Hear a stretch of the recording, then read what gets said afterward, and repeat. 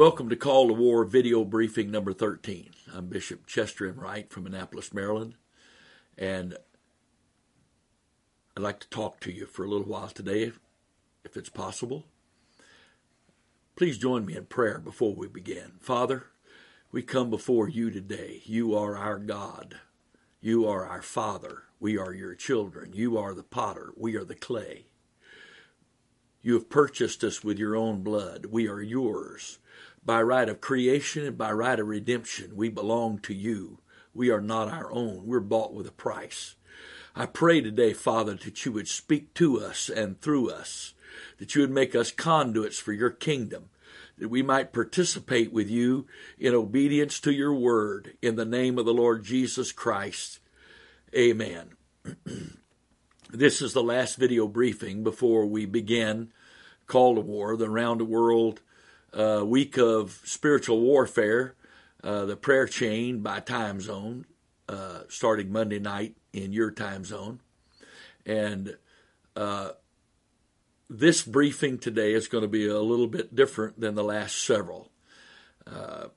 I'm going to be bold enough to say to you that I have a word from God for those who will receive it and hear it.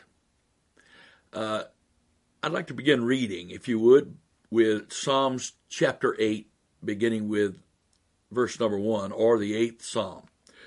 O Lord, our Lord, how excellent is thy name in all the earth, who hast set thy glory above the heavens. Out of the mouth of babes and sucklings hast thou ordained strength because of thine enemies, that thou mightest still be the enemy, that thou mightest still the enemy and the avenger. When I consider the heavens, the work of thy fingers, then the moon and stars which thou hast ordained, what is man that thou art mindful of him, and the son of man that thou visitest him? What a question. What a question. The psalmist David said, when I look at the heavens and the moon and the stars, and I look at all of that, and know that that's just the work of your fingers, that you ordained all of this. You brought all this about. You brought all this into existence. And here we are as mere man, walking upon the face of this one planet in all of your universe. What is it that would cause you to be so mindful of us? I like that word, mindful or filling the mind. So David said, why would man fill your mind? Well, even more so, why would you, the I am God, the creator of the universe and all that it contains, why would you visit man? But David didn't stop there. Verse 5, for thou hast made him a little lower than the angels, and hast crowned him with glory and honor. And listen to this, thou madest him to have dominion over the works of thy hands. Thou hast put all things under his feet. Wait. I look at the heavens, I look at the moon and the stars, and I ask the question, what is man that we're even in your mind? And the next step is, and what is man that you would deign to visit us? Oh, wait, you didn't stop there. You didn't just have us in your mind. We didn't just enter your mind as some random thought. And you haven't just visited us, but you have made us lower than the angels, all right, but you've crowned us, man, with glory and honor, and made him have dominion over the works of thy hands. That's past tense. Thou madest, not will make, madest. It's a done deal. It's an accomplished fact. Thou madest him to have, past tense, dominion over the works of thy hands. Thou hast put all things under his feet. All sheep and oxen, yea, and the beasts of the field, the fowl of the air, the fish of the sea, and whatsoever passeth through the paths of the sea, O Lord, our Lord, how excellent is thy name in all the earth. What an amazing, almost incomprehensible thought this is. You can't even begin to comprehend it or truly accept it without revelation. So it's not just a revelation that's important to receive to know who God is, but there's a revelation to receive to know who we are in God.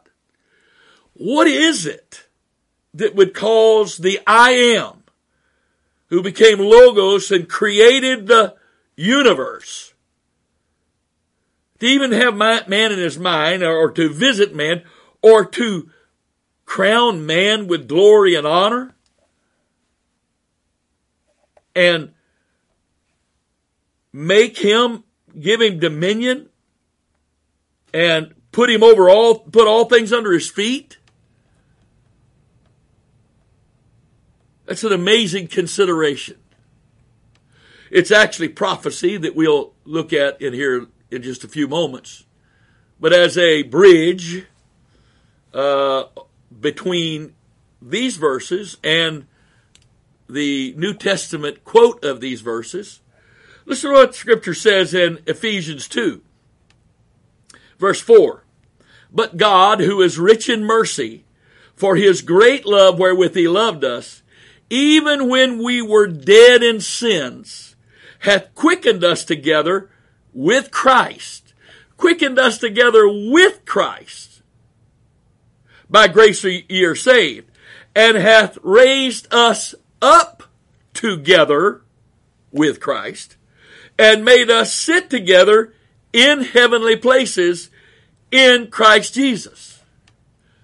Brother Wright, my life is a mess. I'm going through this, that, and the other. I'm not sitting in heavenly places. Well, that may be true about your life. But what is it true about what is the situation with your spiritual life? Where are you supposed to be in your spiritual life? We know that Jesus said in John 16:33, the last part of his teaching to the disciples before he prayed for them in John 17, went out and prayed in Garden of Gethsemane, was taken, and then crucified within 24 hours of the statement. So the very last words of Jesus spoken in instruction and direction to his disciples are, John 16:33, these things have I spoken unto you, that in me ye might have peace. In the world you shall have tribulation, but be of good cheer, I've overcome the world. So the Scripture divides our natural circumstances from our spiritual condition. Now, we frequently do not do that.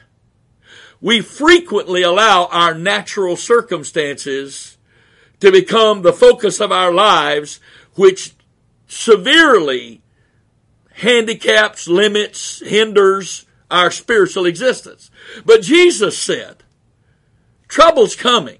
It's a part of this life. I designed it into this life to keep you reminded this is not my plan. This is only temporary. This is only a place where I'm working in your life and preparing you for what's to come. I want you to trust me with all of this. Actually, be of good cheer in the midst of your trouble, because I've overcome the world. I've left my peace, if you want to take that peace, and let me give you that peace in your life over your circumstances, because only by having his peace in my circumstances can I put all of that aside and say, Lord, all of this is your problem. Now, let me be a part of what you're doing in the earth. Now, so many believers can't do that. They don't do that. They can't, it's not that they can't do it because God's not willing to help them.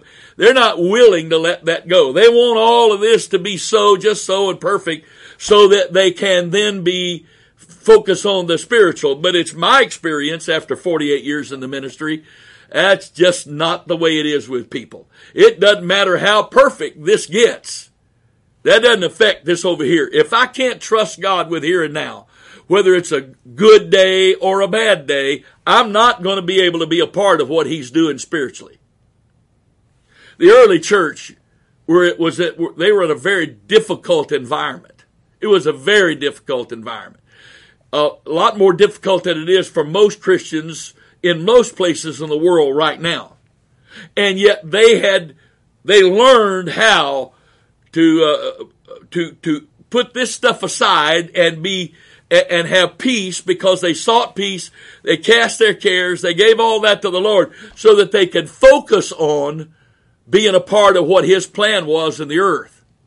Those who can never give the cares of this life to the Father, and those who can never trust the Father with the cares of this life, are never truly going to be a fruitful part of God's plan in the earth. Never. So, but here we are. So the Lord is saying through the Apostle Paul in Ephesians, we have been resurrected together with Christ, quickened from our sins, resurrected up together with Christ, and in Christ we've been made to sit together in heavenly places. There's not one past tense verb, or not one future tense verb in all of those verses. Not one.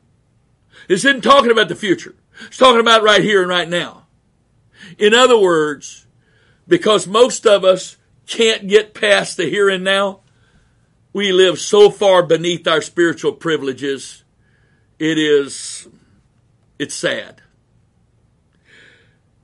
We are about to enter into a God-directed endeavor. God-directed, and I believe God-empowered endeavor, if we will allow Him to actually empower us by His grace to do this. We're going to participate in a round-the-world, 24-hour-a-day prayer chain by time zone, and it's not I was born my mother was attending a Pentecostal church when I was born, United Pentecostal Church when I was born. I know what the phrase in Pentecost means, and I don't know about other churches and types of churches, but in Pentecost, I know what a prayer meeting is. We get together and we pray. There's very little focus, rarely ever any direction given, and we pray. And we pray because we're supposed to pray, and we come together to pray. And the book says, if any two of you agree as touching anything on earth, you have it in my Father which is in heaven. But rarely in our prayer meetings do we ever have something we agree on. We just come together and pray. And somehow we think that's effective because that's what we've been doing in our culture all of my life. Just a good old Pentecostal prayer meeting. Let me emphatically state, not one of these 7 sessions of this week of warfare will be a typical prayer meeting. It's not going to be a prayer meeting. It's warfare. It's warfare. And the various aspects of warfare. Some of it will be preparation. Some of it will be praying covering. Some of it will be praying the elements of the kingdom prayer from Matthew chapter 6 verses 9 through 13, Luke 11 verses 2 through 4. Some of it will be that. Some of it we will be praying the elements of the prayer the Lord specifically directed us to pray in Joel chapter 2. But we will be praying. There will be other times as the Lord leads that someone will give a direction for us to pray about a certain thing or a certain area, certain whatever. But it will not be a typical, just a good old, let's get together and have a prayer meeting. It is warfare. Warfare with a purpose. Warfare for victory. Warfare for outpouring. Warfare for the captives being set free and souls being saved. And victory in our churches and resources available for the kingdom of God so that we can preach the gospel to every creature. Purpose. Specific purposes. Now, the problem is to participate with that, I have got to be able to trust God with my here and now. So when Paul said, we've been made to sit together in heavenly places in Christ Jesus. If you're anchored by your cares, you're never going to believe that. But if you have peace and you've trusted God with those cares, then you can be opened by the grace of God to participate with Him in His kingdom. Let's go to Ephesians chapter 1 verse 3. This is awesome stuff. Paul said, blessed be the God and Father of our Lord Jesus Christ, who hath blessed us with all spiritual blessings in heavenly places in Christ. according as he has chosen us in him before the foundation of the world, that we should be holy and without blame before him in love, having predestinated us unto the adoption of children by Jesus Christ to himself, according to the good pleasure of his will, to the praise of the glory of his grace, wherein is grace, he hath made us accepted in the beloved. What awesome words this is. In other words, what is man that thou art mindful of him? Oh, wait. He didn't just suddenly become mindful of us going, oh, look at that little planet down there in my universe. Angel, what's that called? Earth? Earth. That's a good name. Who named that? And then, what are those little things moving around? Oh, that's man. Man? How did they get there? Well, you create, really? Well, let's go check them out. Really? No. Paul said in Ephesians chapter 1, we were in his mind before the foundation of the world. The church was created in the mind of God before the foundation of the world. And we were chosen in him before the foundation of the world. And that doesn't mean, that's not talking about us being individually being chosen so that we could, we could live any way we want to live, and we're saved because we're already chosen. That's not what that's talking about. But he's chosen the church and those who have responded to his word in faith and obeyed the gospel, born of water and the Spirit. They're a part of what's been chosen before the foundation of the world. And by the grace of God, we've been made accepted in the beloved. But listen to that first verse that I read, verse 3. Blessed be the God and Father of our Lord Jesus Christ, who hath blessed us, past tense, has blessed us already with all spiritual blessings in heavenly places in Christ. Already? With all spiritual blessings. Well, things are tight. I don't know if I can pay my rent. Well, your Father already knows what you have need of there. So that's not even the issue. The spiritual blessings here are all those things he's already made available for us as his body to use in the earth to fulfill what David said in Psalms 8, and that is, thou madest him lower than the angels, hast crowned him with glory and honor. Thou hast made him to have dominion over the works of thy hands. Thou hast put all things under his feet. God has already blessed us with all spiritual blessings. Everything we need in the Spirit. Paul said the weapons of our warfare are not carnal, but mighty through God to the pulling down of strongholds. All the spiritual weapons and authority and power that we need to fulfill what God chose man to do is available to us now because we're in Christ Jesus. As many as have been baptized, Galatians 3:27, for as many as have been baptized into Christ have put on Christ. We're baptized into Christ. So we're in Christ. So in Christ, God has already supplied everything. Well, we don't have it. That's because we haven't believed to receive it. Luke 10:19, behold, I give you authority. King James word is power. The Greek word is authority. To tread on serpents and scorpions and over all the power of the enemy, and nothing shall by any means hurt you. It's given. Are we taking it? Are we using it? Are we taking it? Are we using it? We've been blessed with all spiritual blessings. Paul continued later in Ephesians 1, and if you've watched the previous briefings, you've heard these verses once or twice. Ephesians chapter 1:15, wherefore I also, after I heard of your faith in the Lord Jesus and love unto all the saints, cease not to give thanks for you, making mention of you in my prayers.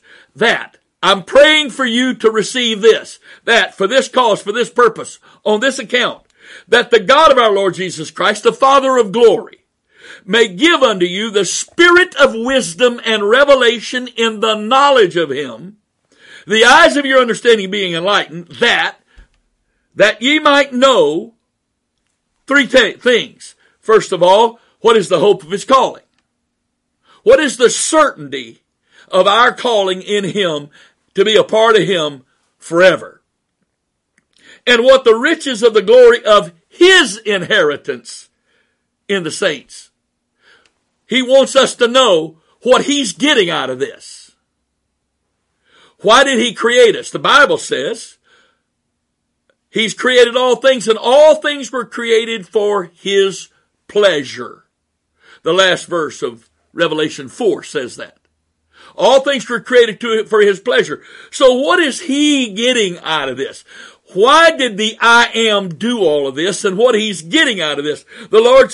Paul was praying that we'd receive the spirit of wisdom and revelation and the knowledge of him, that the eyes of understanding would be enlightened, and we would know what is the riches of the glory of his inheritance in the saints.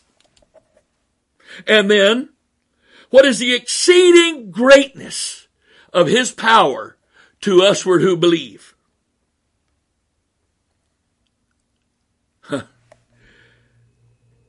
We, not you, me, not me, we. I don't know any human being on earth that even remotely comes close to comprehending the amount of power that God makes available to those who will walk in his will, in his name, as a part of him, being crucified with Christ, allowed him to make them as conduits, and they do it all for his glory. It can't be described. It can't be defined. But it's available to us. How do I know that? Let's keep reading. What is the exceeding greatness of his, this is verse 19. What is the exceeding greatness of his power to us who believe? According to the working of his mighty power, which he wrought in Christ, when he raised him from the dead and set him at his own right hand in the heavenly places. One translation of the word set there means to impart to or give a kingdom to. He set him at his own right hand in heavenly places, far above all principality and power and might and dominion and every name that is named, not only in this world, but also in that which is to come. Did you hear that? We're focused on what's going to happen in the great beyond. But Paul said, by revelation, praying that we would receive the revelation, that the place that Christ is at now, sitting on the throne of the universe, ruling over the universe, he is far above all principality, power, might, dominion, and every name that is named. Not only in this world, but also in that which is to come. And I frequently, in ministering from these verses, have switched that around just to make the point. Not only in the world to come, but in this present world. And listen to what he says our place in him is in this present world. With this exceeding greatness of power that he has given usward who believe. And hath put all things under his feet. Whoa, wait. That kind of sounds like Psalms 8, doesn't it? And hath put all things under his feet and gave him to be the head over all things to the church, which is his body. Well, at the risk of seeming like I'm insulting you, in the human body, where are the feet? They're on the body, they're not on the head. So the head doesn't have feet except as he has a body. And what is his body? Who is his body? The church is his body. The church is his body. The church is his body. The church is the only feet he has. Our head is in heaven. His body is on earth. And the only way he's going to work on earth by his decision is through his own body. Through the hands of his body, the mouth of his body, the feet of his body, the heart of his body. the bowels of compassion of his body. That's how he's going to work on the earth. And we're sitting back waiting for God to do great things. And God is waiting on us to let him do great things through us. Well, why doesn't he just do it? Why? What's one of the main things they tell you after a storm comes through and power lines are down? Be careful stepping in puddles, because there might accidentally be a power line running through that puddle, and what looks like an innocent puddle could kill you, because power that's not insulated properly is fatal.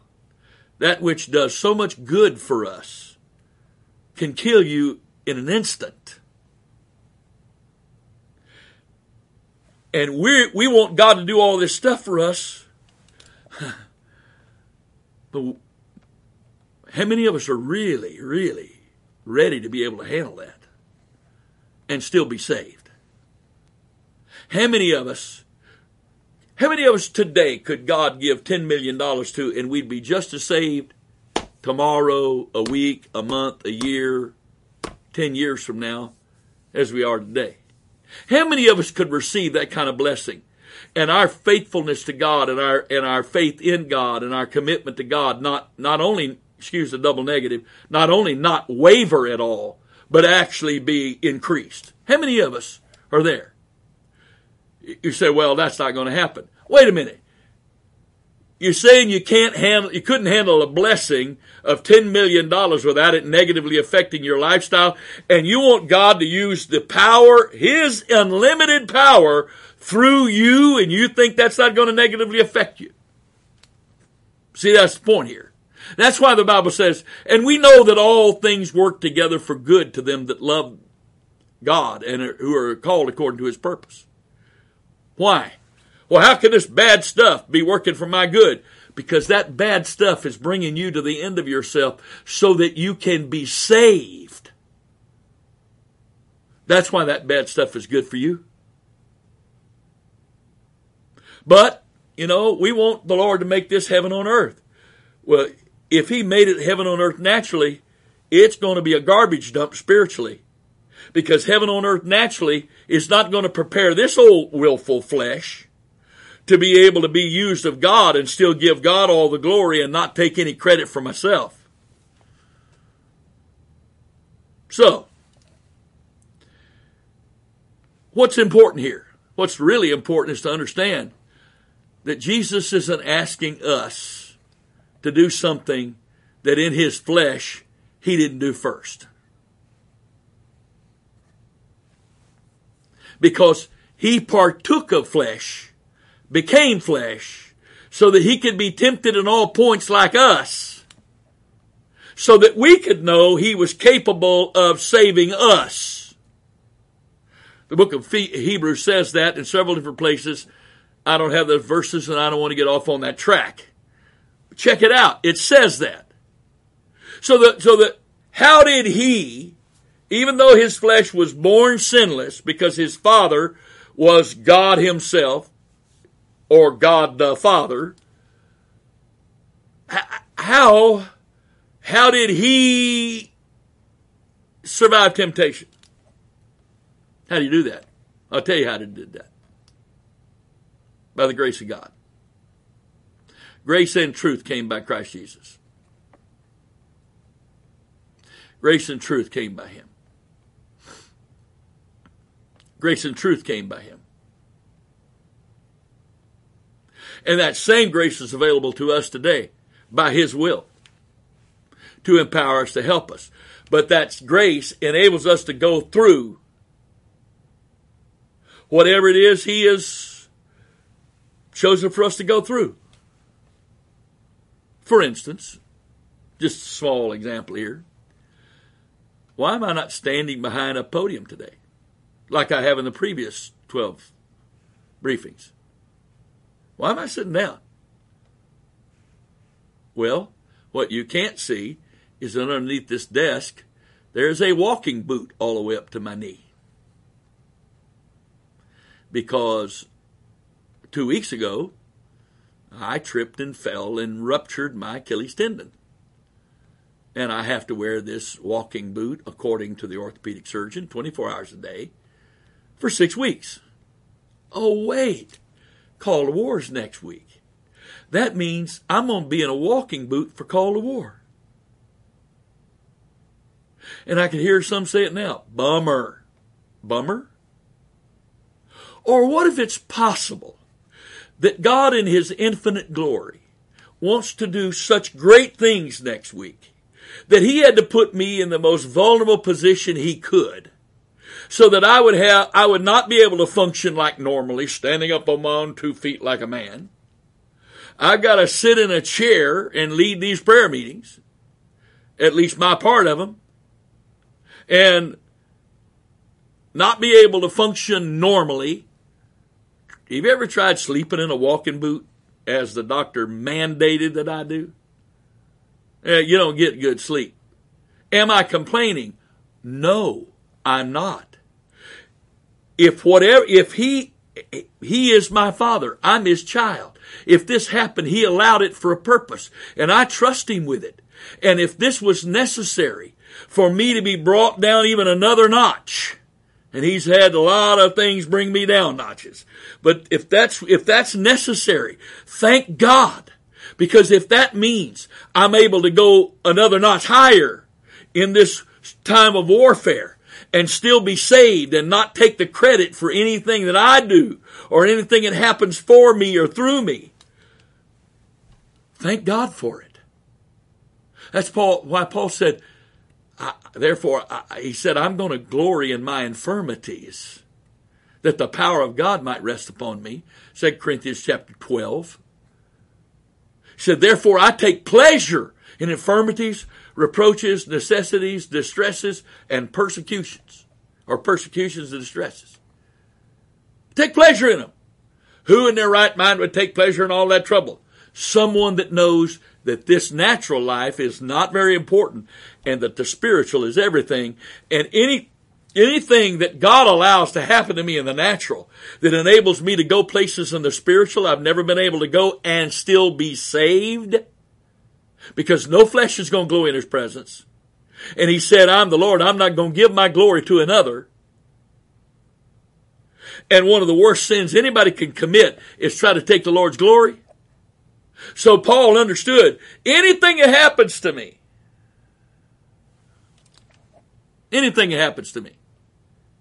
can be used by God and will be used by God if I allow it to bring me to a place of less and less and less dependency upon myself. Some of you may or may not know, but my wife was diagnosed with breast cancer in late fall of 2013. And I spent almost 10 months taking care of her every day. Went to every doctor's appointment, every chemo appointment, sat in the waiting room for 17 hours during her surgery, et cetera, et cetera, et cetera. Well, that's easy because I was giving. But now she's waiting on me, hand and foot. It's a lot more difficult and humbling to have to receive that than it is to give it. But it's all part of the process, you see. He made us lower than the angels. How? We're made out of dirt and water, primarily. Dirt and water. There's not hardly anything more common in this world than dirt and water. And He made us lower than the angels so that He could be exalted through us, and there would never be any temptation to take the credit and glory like Lucifer was tempted to do. And any human that is trying to take God's glory is a fool. They obviously are so deceived by their own pride, they don't even understand how things really are. So, here we are. Let's read for a moment, if you would, the New Testament quote of David's Psalms. Psalm 8. Hebrews chapter 2, verse 5. For unto the angels hath He not put in subjection the world to come, whereof we speak. But one in a certain place testified, saying, What is man that thou art mindful of him? Or the son of man that thou visitest him? Thou madest him a little lower than the angels. Thou crownest him with glory and honor, and didst set him over the works of thy hands. Thou hast put all things in subjection under his feet. For in that he put all things in subjection under him, he left nothing that is not put under him. Listen to this last verse. But now we see not yet all things put under him. And I know. The standard answer is, well, that's talking about in the hereafter. Really? Really? Then why would Paul, under the divine inspiration of the Holy Ghost, pray for the church at Ephesus and us as a part of the church, that we would receive the spirit of wisdom and revelation and the knowledge of him, the eyes of understanding being enlightened, that we might know what is the hope of his calling, what is the riches of the glory of his inheritance and saint, we might know what is the exceeding greatness of his power to us who believe, which he wrought in Christ when he raised from the dead and set him at his own right hand in heavenly places, far above all principalities and power, might, dominion, and every name of his name, not only in this world, but in the world which is to come, and hath put all things under our feet, and gave us to be the head over all things. Gave us to be head over all things.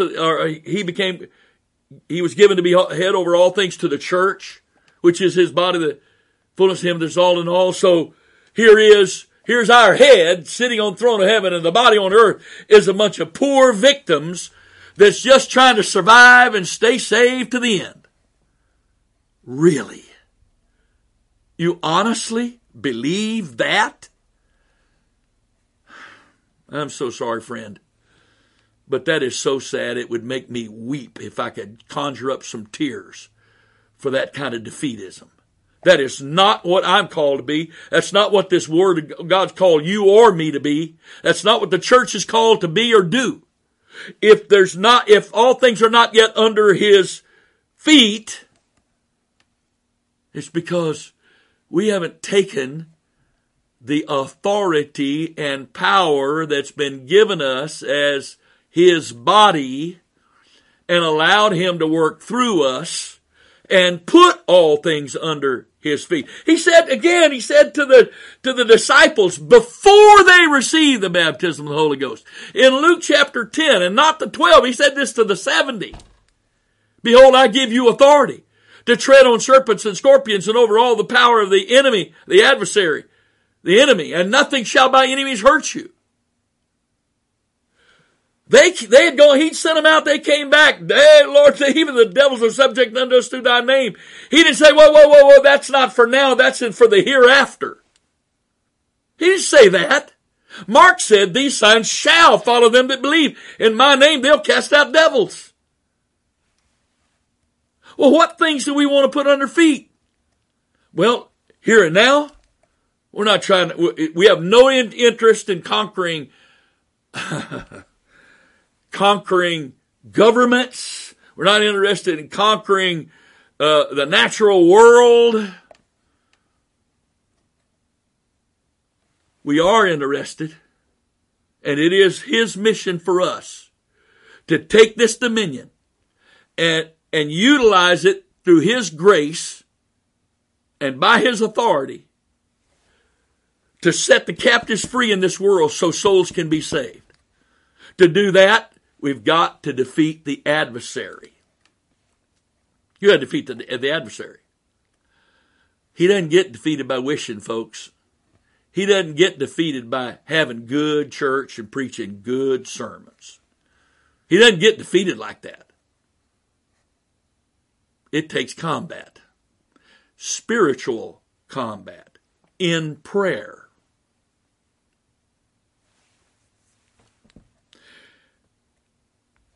This current election that's coming up here in just a few days is quite disturbing, isn't it?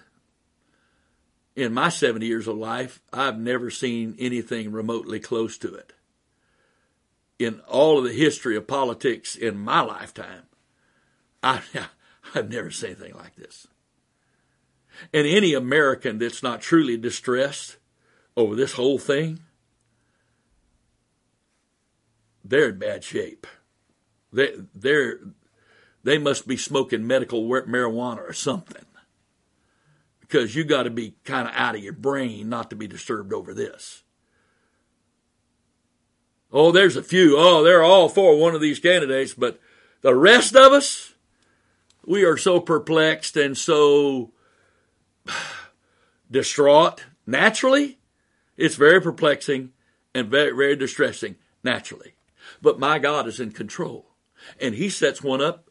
He sets kings up and sets them down. All I want to know is that the church has prayed. And that whoever gets elected, whether we approve of them or not, that they're in the will of God. Even if it's the one you would most least likely want to see elected. I want to know it's in the perfect plan of God. And that whatever comes as a result of their leadership of this country, it's a part of the plan of God to get the world where it needs to go. But so many of us are going to sit back and fret. And we've watched presidential debates and we've read all the rhetoric and we've searched online. Or some of us are so distraught we just turned it all off. Well, you know what? I want peace in this. I want absolute peace that knows, hey, we prayed. And that what happens is in the perfect will of God. Praise God. So, one more time. I believe it was Paul wrote Hebrews. Paul quoting David said, what is man that thou art mindful of him, or the son of man that thou visited him? Verse 7, thou madest him a little lower than the angels. Thou crownest him with glory and honor, and didst set him over the works of thy hands. You know, there's another verse that kind of says something like that. How about Isaiah 45, verse 11? Thus saith the Lord, the Holy One of Israel, and his Maker, ask me of things to come, concerning my sons, and concerning the work of my hands, command ye me. I have made the earth, created man upon it. I, even my hands, have stretched out the heavens, and all their hosts have I commanded. I've raised him up in righteousness. I will direct all of his ways. He shall build my city. He shall let go my captives, not for price, nor reward, saith the Lord of hosts. That's what we're called to do. God is mindful of man. He has visited his man. He has crowned man with glory and honor, specifically his church, and given us authority. I know it says, concerning the work of my hands, command ye me. I taught all of that already in previous briefings. But one more time, just for briefly, just shortly here. If I'm praying, as I'm commanded to pray, thy will be done on earth as it is in heaven. Am I the one that determined the will? No. I'm simply a conduit for praying his will into the earth. Thy kingdom come in manifestation of the earth. Am I the one that initiates the kingdom being manifested? No. It's his will for the kingdom to be manifested through us as conduits. Sanctify thy name. How? By the name of Jesus being manifested through his people in power and glory and salvation and healing and deliverance. Who initiates all that? God. Who empowers all that? God. So when he says, concerning the work of my hands, he said, I have given them, verse 7 of Hebrews 2, I have given him, I've set him over the works of my hands, and he's put all things in subjection under his feet. So he's given us authority and power to exercise his authority. And he goes back again to a verse I'll read a little while later again. Thou art Peter, upon this rock I'll build my church, the gates of hell shall not prevail against it. Unto thee I give the keys of the kingdom of heaven. Whatever you bind on earth shall be bound in heaven. Whatever you loose on earth shall be loosed in heaven. And a couple of translations put it this way, which is very close to the literal Greek. Whatever you bind on earth shall have already been bound in heaven. Whatever you loose on earth shall have already been loosed in heaven. In other words, we don't initiate any of this. We're conduits. Conduits don't initiate. They simply respond to what the Father has initiated and allow that to flow and exercise through us. The problem is, we're not just conduit, impassive, inanimate conduits. We're living conduits with our own will. And so consequently, we have to let Him, we have to choose to yield to Him to be His conduit. That's the kicker in all this, you see. If we were inanimate conduits, no big deal, no problem. But He's chosen to only work through animate conduits. And those animate conduits have a will. And they've got to surrender that will to God for Him to work through us. This is what we're called to do. This is what we're called to do. Let me go a little different direction here for a time. It's complementary, and you'll see how this ties together a little bit. I was reading Matthew 11:25 and through 30 a couple of years ago. And one of my favorite translations for study is Wuest's Expanded Translation of the New Testament. And I flipped there, and the King James says something along the line of this line in Matthew 11:25. At this time, Jesus answering said, or something like that.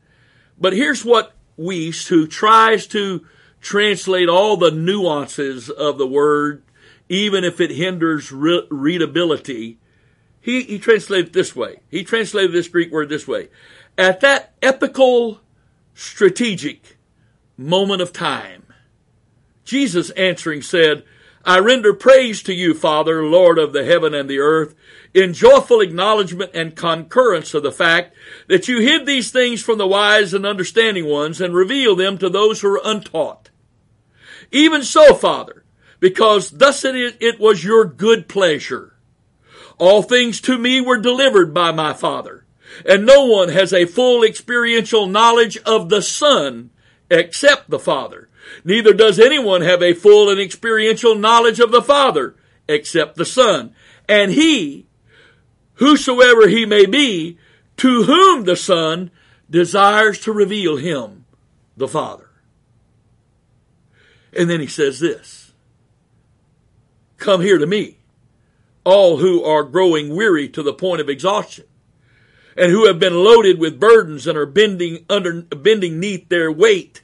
And I alone will cause you to cease from your labor and take away your burdens and thus refresh you with rest. Take at once my yoke upon you and learn from me, because I am meek and lowly in heart, and you will find cessation from labor and refreshment for your souls. For my yoke is mild and pleasant, and my load is light and in weight. So Jesus said these things at an epical, strategic moment in time. In other words, not every moment of time is equal in importance. Every moment of time is equal in time value. A second is a second is a second is a second. Unless that second is that last opportunity to turn the wheel before you have a head-on collision. Unless you're trying to hit a baseball, where you have less than a second from the time it leaves the pitcher's hand at 95 miles an hour to decide whether or not you're going to try to hit it. So all those seconds spent in the batter's box are not the same value as the second once that ball leaves the pitcher's hand. So therefore, while every moment is technically equal, that's not the case. There are some moments, there are some times, there are some seasons that are epical, strategic moments in time. That same word is used in Matthew chapter 16, beginning with verse 1. Again, I'm reading from Wuest's Expanded Translation of the New Testament. And having come the Pharisees and Sadducees, putting him to the test, demanded that he furnish them for their observation an attesting miracle having its source in heaven. But he answering said to them, evening having come, you are accustomed to say fair weather, for the sky is reddening. And in the morning, today, stormy, for the sky is reddening and is becoming covered with clouds. You possess indeed an understanding based upon experience to pass a discriminating judgment upon the face of the sky. But on the other hand, with reference to the attesting miracles of the epical strategic periods of time, are you not able to pass a discriminating judgment? You see, how many momentous moments, epical, strategic moments have passed us by because at that moment they appeared to be like any other moment, and it was too inconvenient for us to alter our schedule to apply ourselves to the will and the plan of God in that moment of time. I did not seek God for a direction that resulted in, I want you to call for a worldwide 24-hour prayer chain. Week of spiritual warfare. I didn't seek for that. I didn't ask for that. I certainly didn't ask to be the one primarily responsible for promoting it. I didn't ask for that. I really didn't ask for that. At my age, 48 years of the ministry, I've got enough scars, spiritual, emotional, and physical, from those who didn't appreciate the messenger, and they couldn't kill the one who sent the message. They could only do their best to harm the one that was the conduit for the message. I wasn't seeking that. You know, if I was 25, I might have been stupid enough to have been seeking that. But at 70, no way in this world was I seeking that. But here I am. And as we have approached this time, with 49 states at this moment, and including the 50th being Washington, D.C., and with scores of nations participating, just counting the ones that have committed to be a part, there is something coming in the Spirit unlike anything I've experienced in my lifetime. We may see it and feel it while we're praying. We may see it and feel it, or at least the beginnings of it, shortly after we pray. It may be a few days, few weeks, or months before it really begins to be revealed. But it's coming. It's coming. This is an epical, strategic moment in time. Here's one more place. There's several places, but here's one more place. Luke 19, verse 41. Wuest's translation again. And as he came near, having caught sight of the city, he burst into tears, weeping audibly over it, saying, if you had known in this day, even you, the things tending towards your peace, but now they have been hidden from your eyes. For there shall come days of such a character upon you, when your enemies shall both throw up a rampart before you and encircle you and exert pressure on you from every side, which happened in 70 A.D. when Titus and 5 Roman legions came against Jerusalem. Because he's praying over Jerusalem. Oh, Jerusalem, thou that killest the prophets, stone them, sent unto you. Verse 44. They'll come and put this rampart around you. They'll circle and put pressure on you. Verse 44, they shall razz your city to the ground, both you and your children in you, and shall not leave stone upon stone in you. Why? Because you did not recognize the strategic, epical season of God's gracious, overseeing care and offer of help. And that, in the King James, it's simply translated, you didn't know, you didn't recognize the time of his visitation. What is man that thou art mindful of him? The Son of Man that thou visitest him. Oh yes, God's everywhere and he's here all the time. But we have this erroneous phraseology we use in church. God is here tonight. Well, yeah. When you fill all space, where can you go? You can't be here one Sunday and not here the next Sunday. So what we mean, which we don't say, is God is manifesting his presence here tonight. That manifestation of God's presence, especially in a unique way during an epical, strategic moment of time, or period, or season of time, as the word can be applied in some contexts, is a special manifestation of God, such as the day of Pentecost. That was an epical, strategic moment of time. Jerusalem didn't recognize it. Jerusalem didn't recognize it. I'm pleading with you. If you have not prayed and asked God if he wants you to be a part of this, I beg of you, for your sake, for your church's sake, for your city's sake, your geographical area's sake, for this world's sake, I'm asking you to ask the Lord if you're going to be a part of it. Well, preacher, I can't pray every night from 7 to 10. Well, it's 7 to 10 somewhere in the world. Pray when you can. Pray as much as you can. But pray.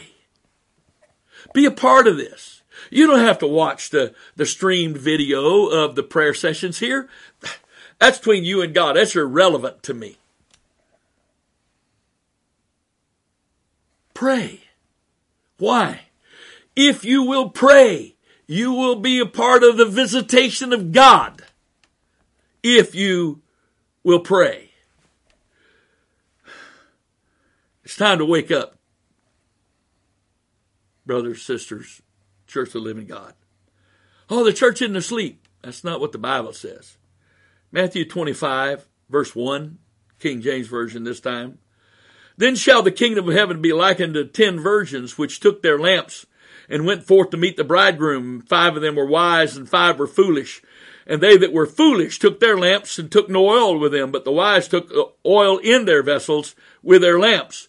While the bridegroom tarried, they all slumbered and slept. Now that is a shocking verse right there. Oh, well, we knew the foolish were asleep. No, it wasn't just the foolish that were asleep. The wise were asleep too. We've been lulled to sleep by our religious traditions. There is no good religious tradition. A religious tradition is a practice or a doctrine that is not based entirely on the Scripture. And traditions makes the Word of God of none effect according to Jesus, and makes our worship vain according to Jesus. Can you tell me how something can be good or okay or acceptable that makes the Word of God vain, ineffective in us and makes our worship vain? No good traditions. Only truth. Truth's the only thing that matters. And truth and traditions are not synonymous and can't be synonymous, and one is not effective. And the spirit of religious tradition loves to lull the 10 wise to sleep. Well, there was a cry made, behold, the bridegroom cometh, go you out to meet him. When you read the context, which I won't read the rest, you're welcome to read that. there's no indication that the cry was followed instantaneously by the coming. The cry was a warning in the Spirit, by the Spirit. There was time enough for them all to wake up. Even the foolish woke up at the cry. But the problem was, they weren't prepared. So they want the wise to give them some of their oil. No, we can't do that unless there's not enough for us. You need to go out and buy from the oil merchant. But while they went, the bridegroom came, and they weren't there. And they wouldn't have gone anyway because their vessel was empty. Asleep. Paul said it this way in Romans chapter 13, verse 11. And that knowing the time, that it is now high time to awake out of sleep. For now is our salvation nearer than when we believed. The night is far spent, the day is at hand. Let us therefore cast off the works of darkness. Let us put on the armor of light. This world's never been like this. Ever been like this. Oh, I know there's been bad times in the history of the world. I know that. But there's never been a time where sin has been more abounding. Our world has wholly given over to the lust of their flesh and the lust of their minds, to the pride of life, the lust of their eyes. This world is wholly given over to that.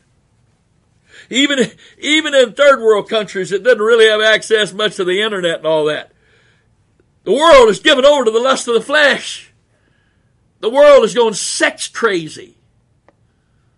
God created it for between a man and a husband and wife, man and woman. God created it. He didn't create it to be used in any other way. And outside of that, He didn't create it for any of that. But the world's going sex crazy. And it's pushing every envelope and every boundary you can. Because we're possessed by lust. Lust of the flesh, lust of the eyes, lust of the mind, pride of life. Oh, there's some of you don't like this. As strange as it sounds, I can feel that right this second.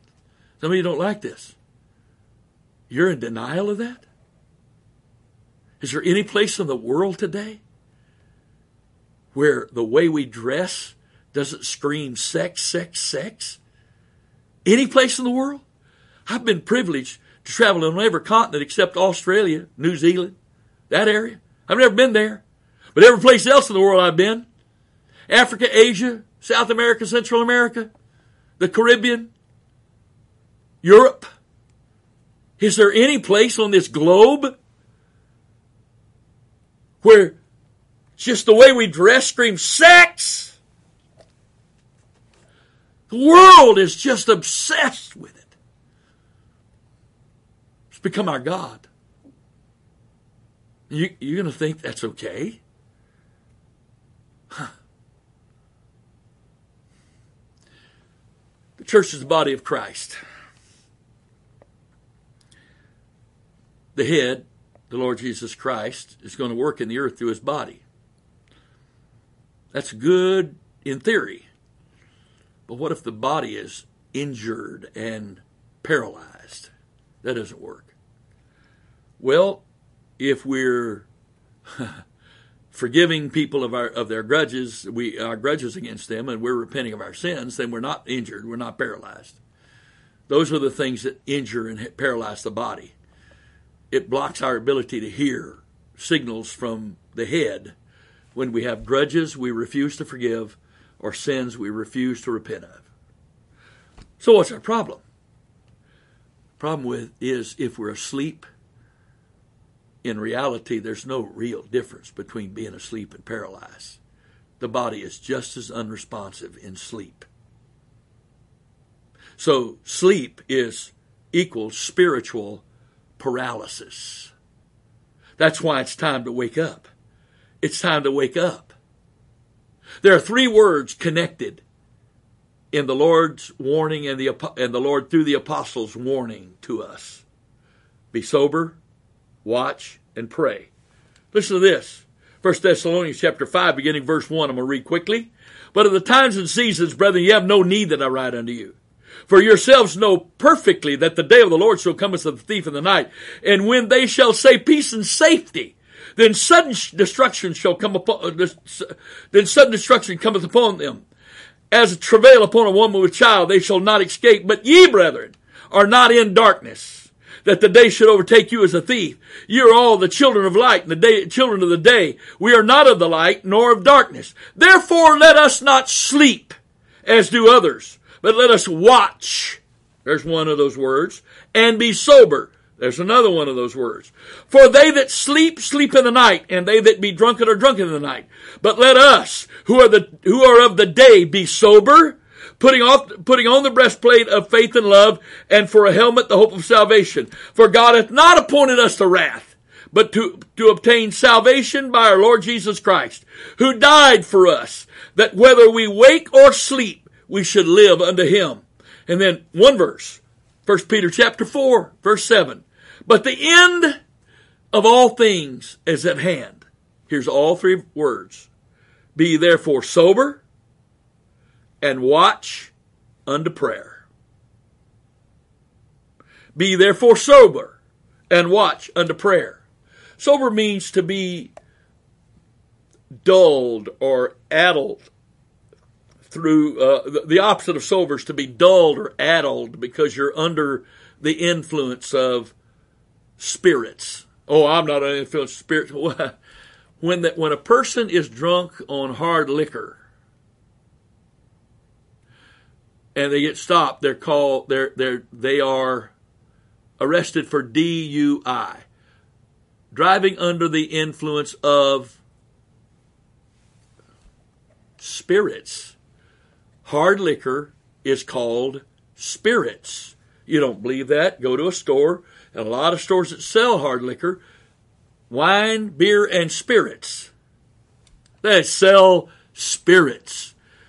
You drink stuff, and it allows you to be easily influenced by spirits.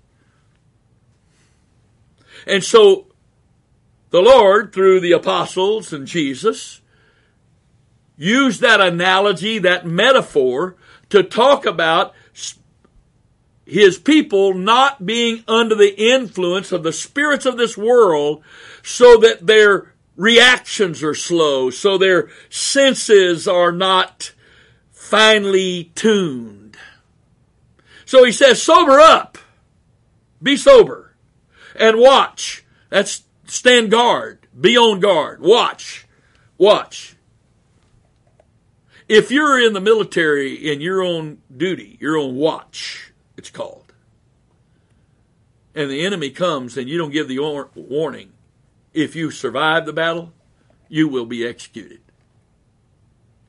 There is no greater crime that a military person can commit than falling asleep on duty and failing to give the warning when the enemy's approaching. So the Lord through the apostles said, be sober. Renounce all influence of spirits of this world. Watch. Stand guard. Be keen. Don't let your mind be filled with junk. Don't let your spirit and emotions be all caught up in stuff. Be keen. Be watchful. And pray. Pray. Why? Because as we pray, we can exercise power and authority. We can also receive communication from God that will help us to be ready and to do what we're supposed to do. What are we supposed to be doing? We're supposed to be delivering the captives. Psalm 79:11, let the sighing of the prisoner come before thee.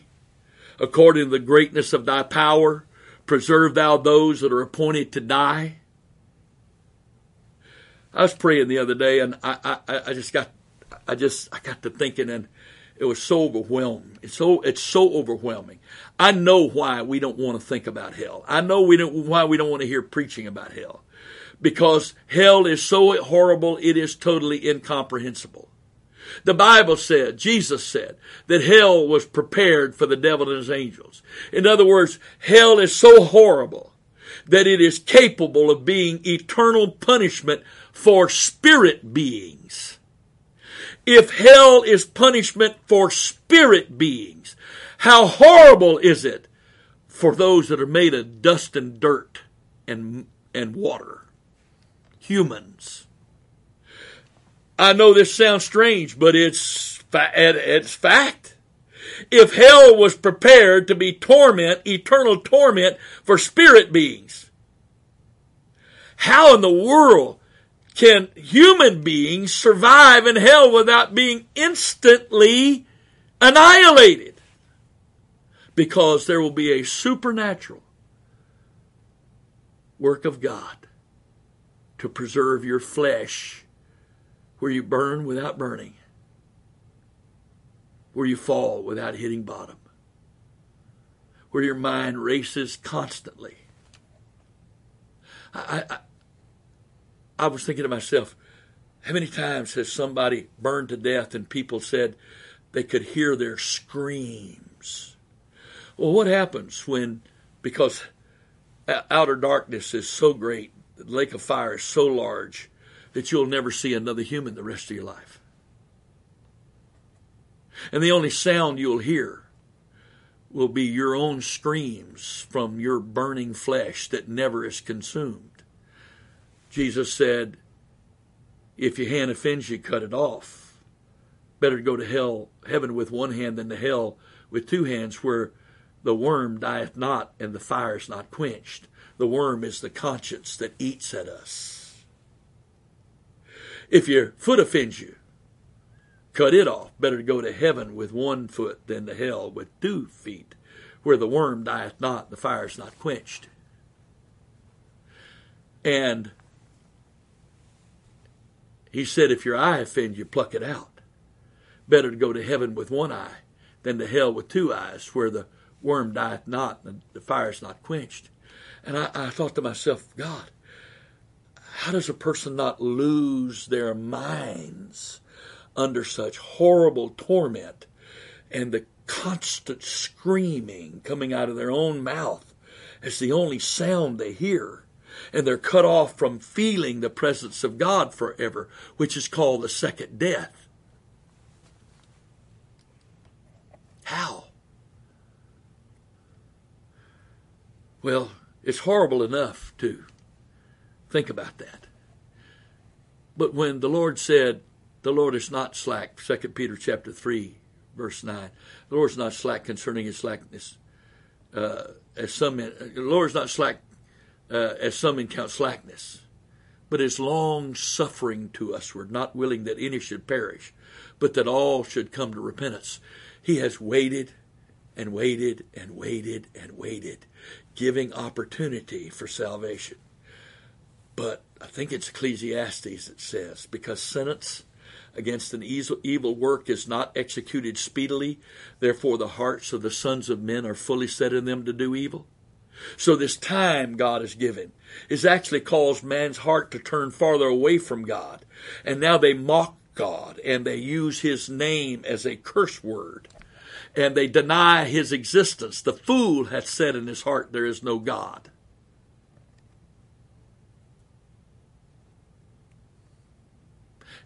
Because they didn't recognize that the long suffering of God was salvation. So what's our role in this? Paul said, if our gospel be hid, it is hid to them that are lost, in whom the God of this world hath blinded the minds of them that believe not, lest the light of the glorious gospel of Jesus Christ should shine unto them. You can't be saved if you don't hear and believe the gospel. All of it. The whole gospel. But the devil is blinding minds. The devil is blinding minds so that they won't and can't believe.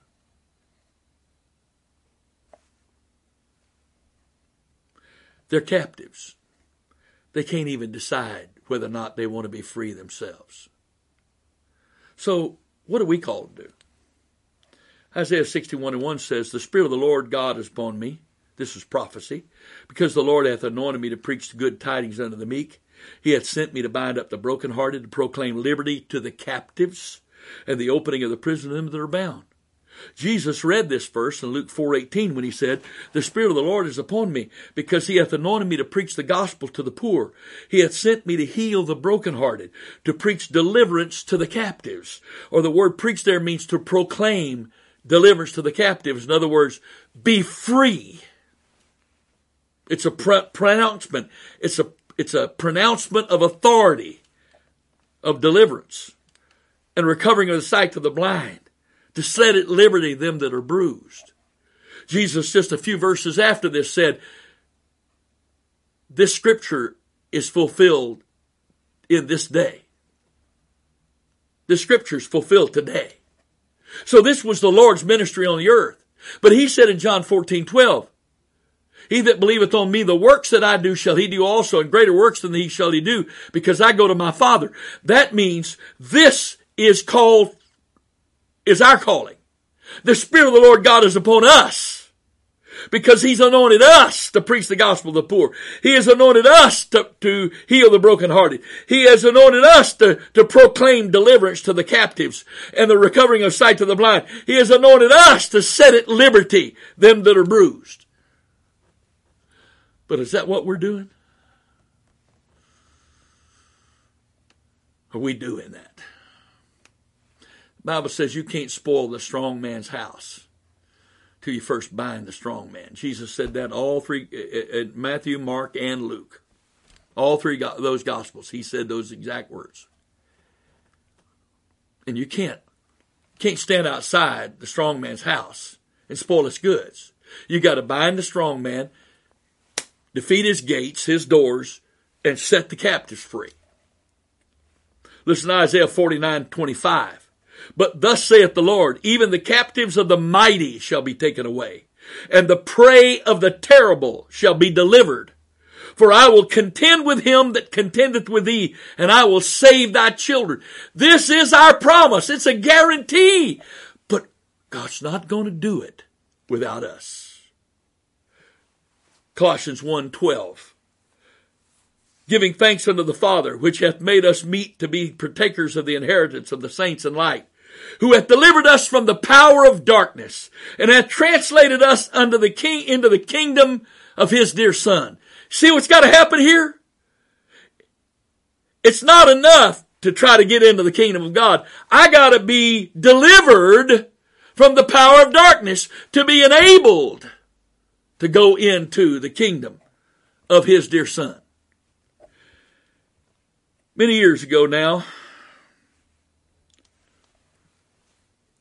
we were experiencing revival of unprecedented proportions. This is a matter of historical fact. There are records to prove it's true. There are people that were a part of it and know it's true. But in the beginning of 1980, this church was running consistently about 125 men, women, and children on Sunday night. In 1980, we prayed through 551 people. In 1981, by October of that year, we'd already prayed through another almost 500. We were about to start revival on the Sunday after General Conference, which would have been the 11th of October, 1981. The most prominent evangelist of that day, the one that was having the most results, was going to be our evangelist. He and I talked. We both believed we were going to have 1,000 people receive the baptism of the Holy Ghost in that revival. We started actually on a Sunday because General Conference went through Tuesday night back in that time, and so by the time you got home, we got started. We couldn't start till Sunday, and I was up very early praying on Sunday morning before the first service. You know how when you close your eyes, I'm sitting here right now, there are lights in my face. My eyes are closed, but it's not dark. If I wave my hand in front of my eyes, because of the light that's outside of my eyes, I can see some movement. I'm sitting there praying. There's a tremendous flow of the presence of God. There's tremendous anointing. At that time, I didn't really understand that it was called warfare intercession, but it was very authoritative prayer in other tongues that I was praying in. And I didn't realize it while I was praying, but it was like what was on the other side of my eyelids was absolute blackness. Well, it was early in the morning, and there was ambient light outside, so there was no way that it should have been like that. I didn't realize how black it was until in that prayer, all of a sudden, the blackness moved back. And I saw that it was a wall of animate beings that was forming this wall of blackness. And now there's some gap between me and this wall of blackness in this vision I'm living. I'm conscious, I'm aware, I'm praying, but I'm seeing this vision. I'm not conjuring it, I'm not asking for it, I'm just a bystander because I'm not even doing the praying, the Spirit's praying through me. And it moved back enough that I couldn't make out the shapes, but I could see that they were a jumble of dark forms that was forming this wall of darkness. And when that happened, all of a sudden, the prayer kicked into another gear, and they stepped back again, and it kept on going, and that prayer, so authoritative and powerful, it just kept on going. And I'm just a conduit. I'm not manufacturing this. These aren't my emotions I'm praying with. These aren't my words I'm praying with. I'm just trying to let the Lord pray through me. And so it kept moving back.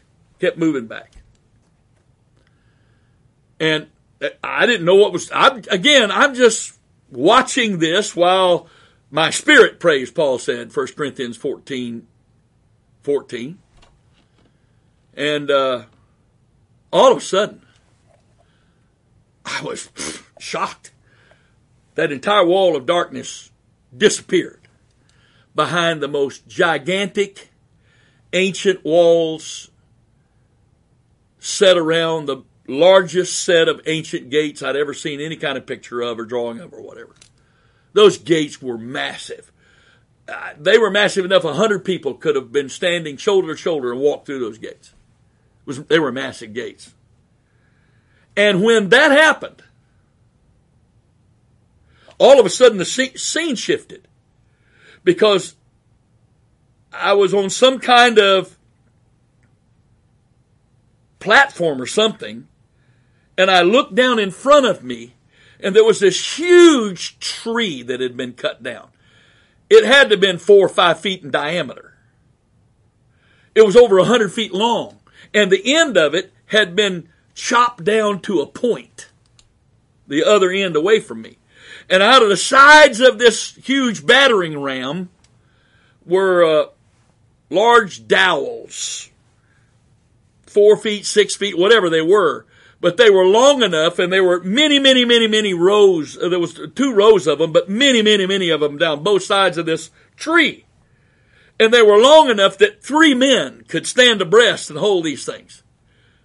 And that's exactly what was going on. Every dowel had 3 men on each side of that tree. There was I don't even know how many. There were several hundred men. There was enough men that picking up that 4 or 5 foot diameter tree wasn't even an issue for them. And I'm praying, and I just kind of was aware that I was coming down with my hand occasionally.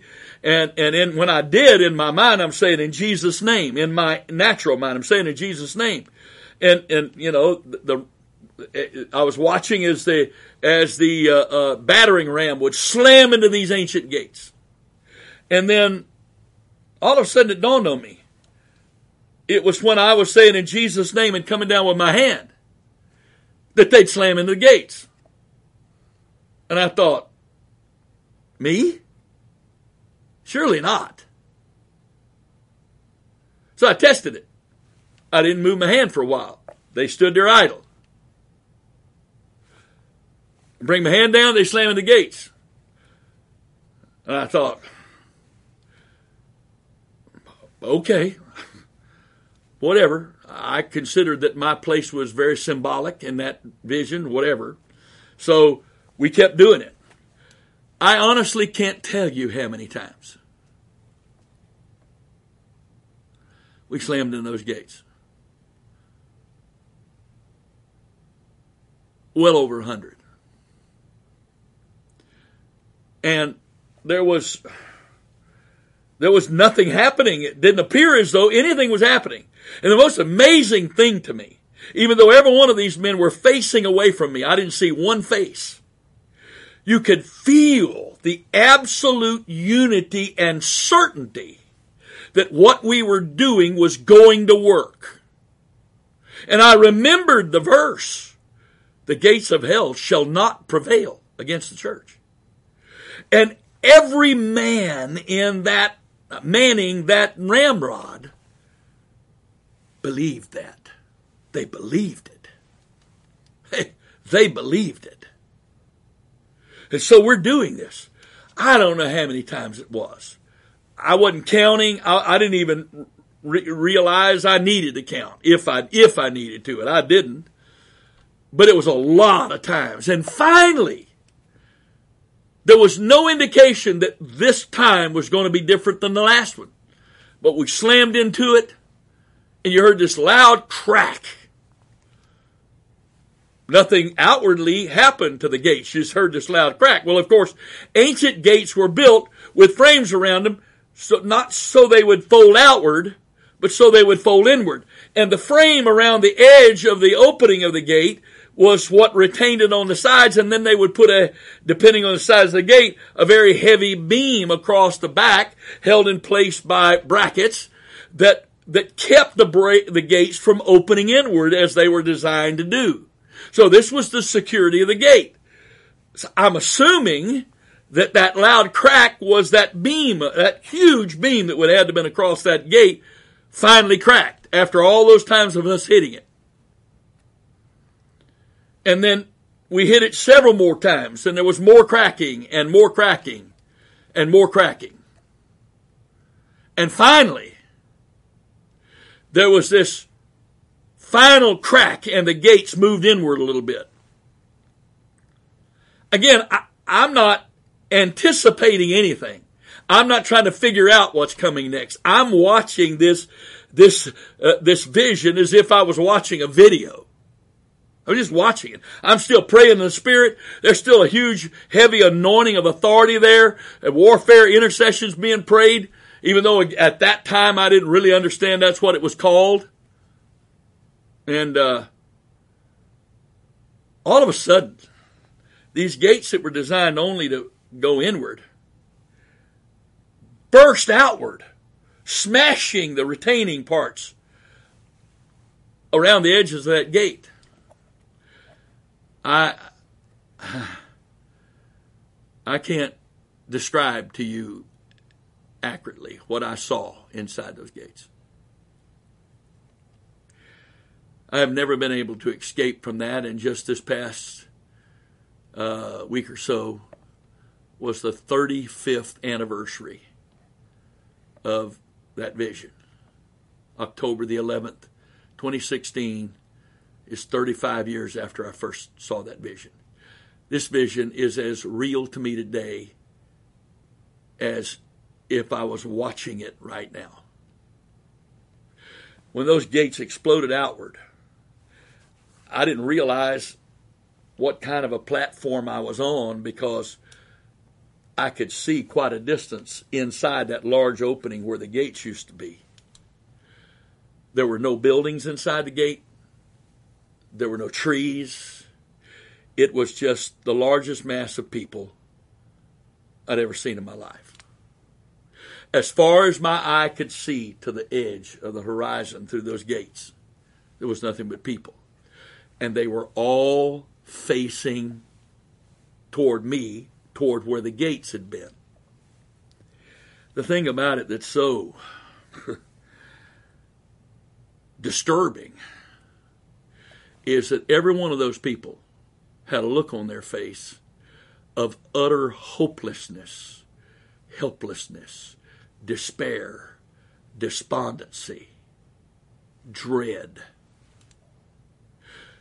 They're pressed up, chest to back, crammed.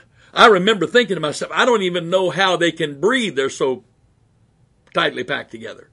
They were so tightly packed together that when that gate broke, the pressure from the crowd burst the gate open against the way it was designed. But every single face had that same expression. And when those gates burst open, there was a moment, which is less than a second. There was a moment when nothing happened. Just the barest moment.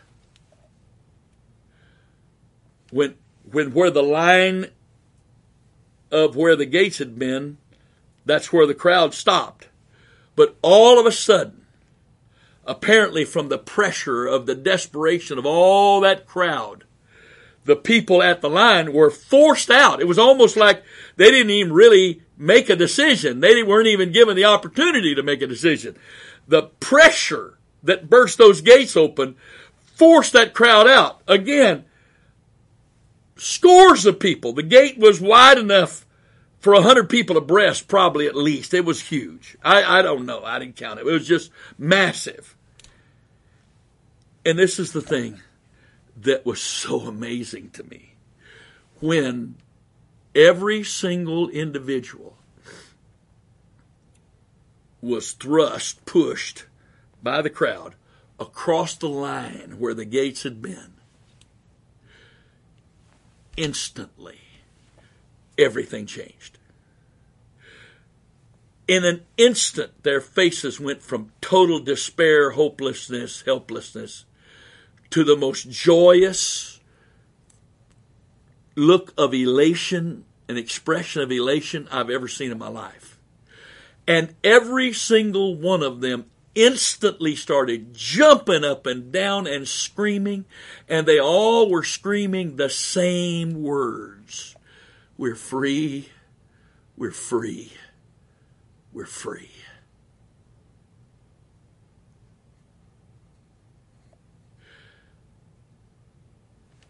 Every single person that moved across that line, just the fraction of an inch on one side of the line, on the other side of the line, despair, despondency. The instant they moved across the line where the gates had been, total liberty, total victory, total elation. I remember thinking to myself, I'm just going to watch and see how long this lasts. I don't know how long I prayed. I continued to pray in tongues. The authority wasn't as intense. The whole tenor of the tongue changed into one more of rejoicing and elation to join with them and in their celebration. And I watched for a long time. I don't know how long the vision would have gone on, but somewhere way in the back of my mind, this thought came. It's got to be pretty close to church time. If you don't hurry, you're gonna be late for church. Well, I didn't just turn that off and jump up. I couldn't. I physically, mentally, emotionally, spiritually couldn't. But that thought began to slowly withdraw me from the scene. And when the vision was completely gone, even though I'm still praying, I heard the voice of the Lord say, this vision is not for the revival you're starting today. This vision is for what I've promised in the end time before I return to earth. We started the revival that day. We went 9 weeks. Over 600 people received the baptism of the Holy Ghost in those 9 weeks. And that wasn't even remotely close to what was in that vision. I believe that what we will be doing the next week is we will be praying the battering ram prayer. I believe that. And the manifestation,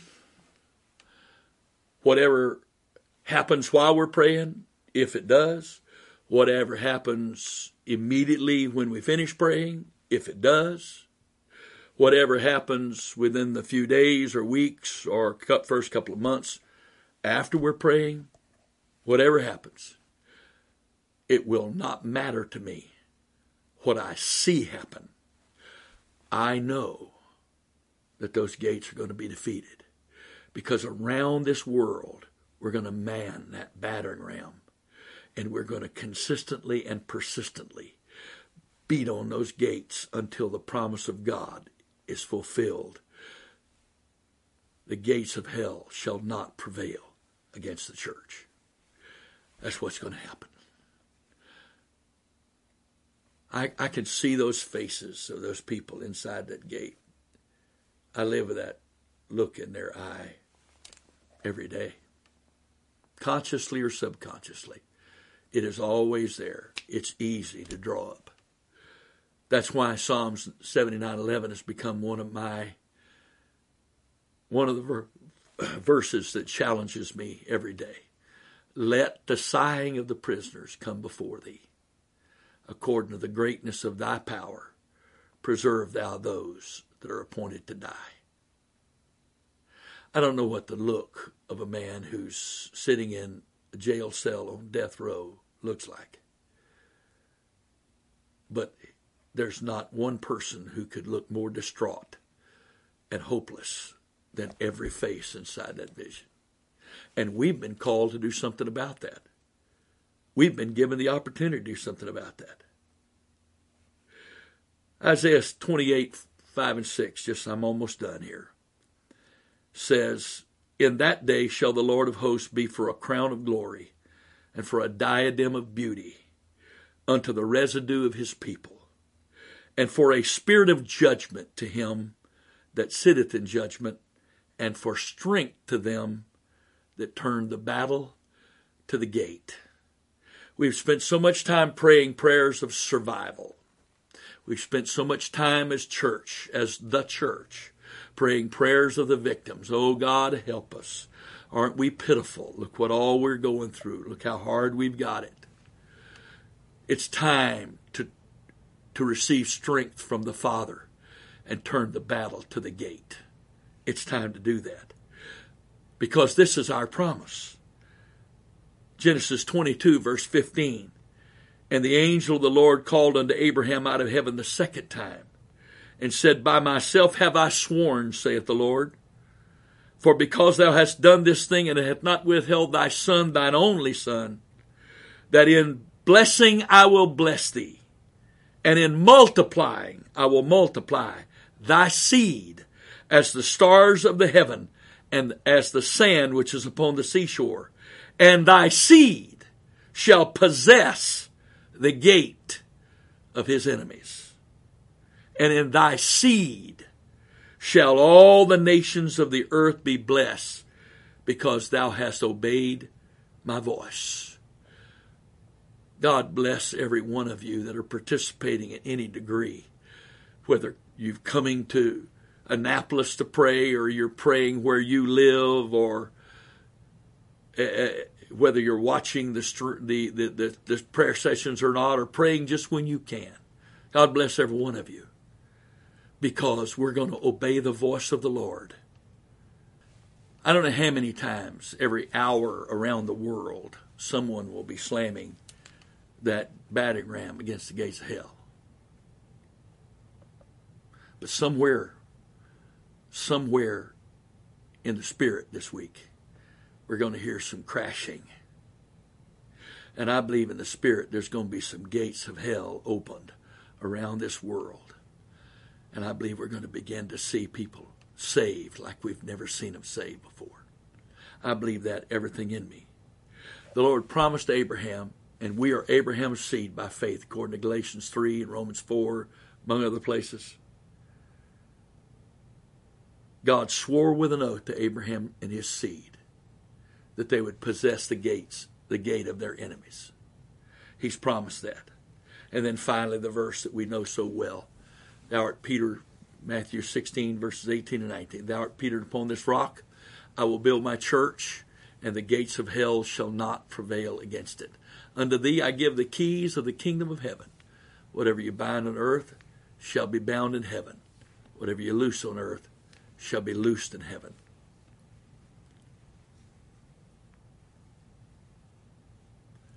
That's the promise of God. When is the church going to be the church? When is the church going to step up and fulfill God's promise? Listen to this. Again, I really am honestly almost done. Thank you for your patience. Psalms 107. Oh, that men would praise the Lord for his goodness, for his wonderful works to the children of men. For he satisfieth the longing soul, and filleth the hungry soul with goodness. Such as sit in darkness and in the shadow of death, being bound in affliction and iron, because they rebelled against his word, the words of God, and condemned the counsel of the Most High. Therefore he brought down their heart with labor. They fell down, there was none to help. Then they cried unto the Lord in their trouble, and he saved them out of their distresses. He brought them out of darkness and the shadow of death, and brake their bands in sunder. Oh, that men would praise the Lord for his goodness, and for his wonderful works to the children of men. For he hath broken the gates of brass, and cut the bars of iron in sunder. And then, finally, I'll read a little more here. Oh, Jesus, help us. Psalms 91:1. He that dwelleth in the secret place of the Most High shall abide under the shadow of the Almighty. I will say of the Lord, he is my refuge and my fortress. My God, in him will I trust. Surely he shall deliver thee from the snare of the fowler, and from the noisome pestilence. He shall cover thee with his feathers, and under his wing shalt thou trust.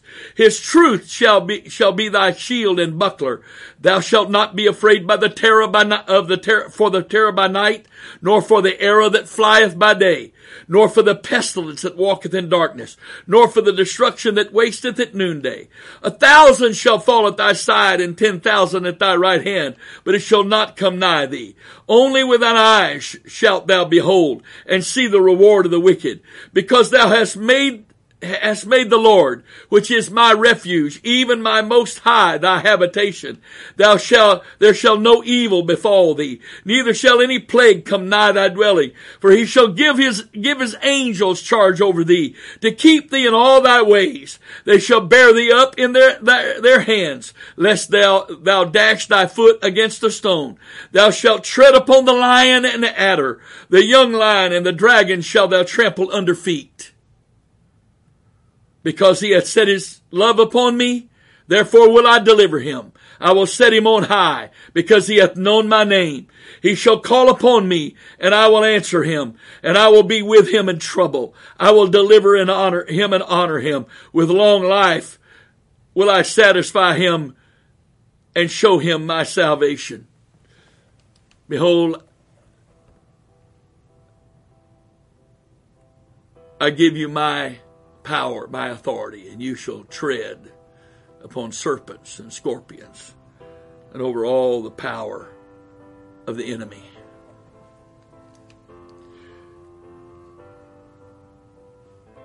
Skirmishes are when two opposing forces accidentally encounter one another. People fight, people die, but it's only a skirmish. It's not a battle. Battles, in the Old Testament terminology, is armies are set in array. Battles are set in array. Battles are strategized, planned, organized. D-Day was a battle. There was an hour on D-Day that the invasion was going to take place. That's a battle. The Lord's army has been set in array. Starting Monday night in your time zone the battle will begin. Join with us. Join with us. And the final prayer and the final reminder is, this is not for us. It's not for our glory. It's not for our honor. For thine is the kingdom, the power, and the glory. Amen. I'll see you in the battle. God bless you.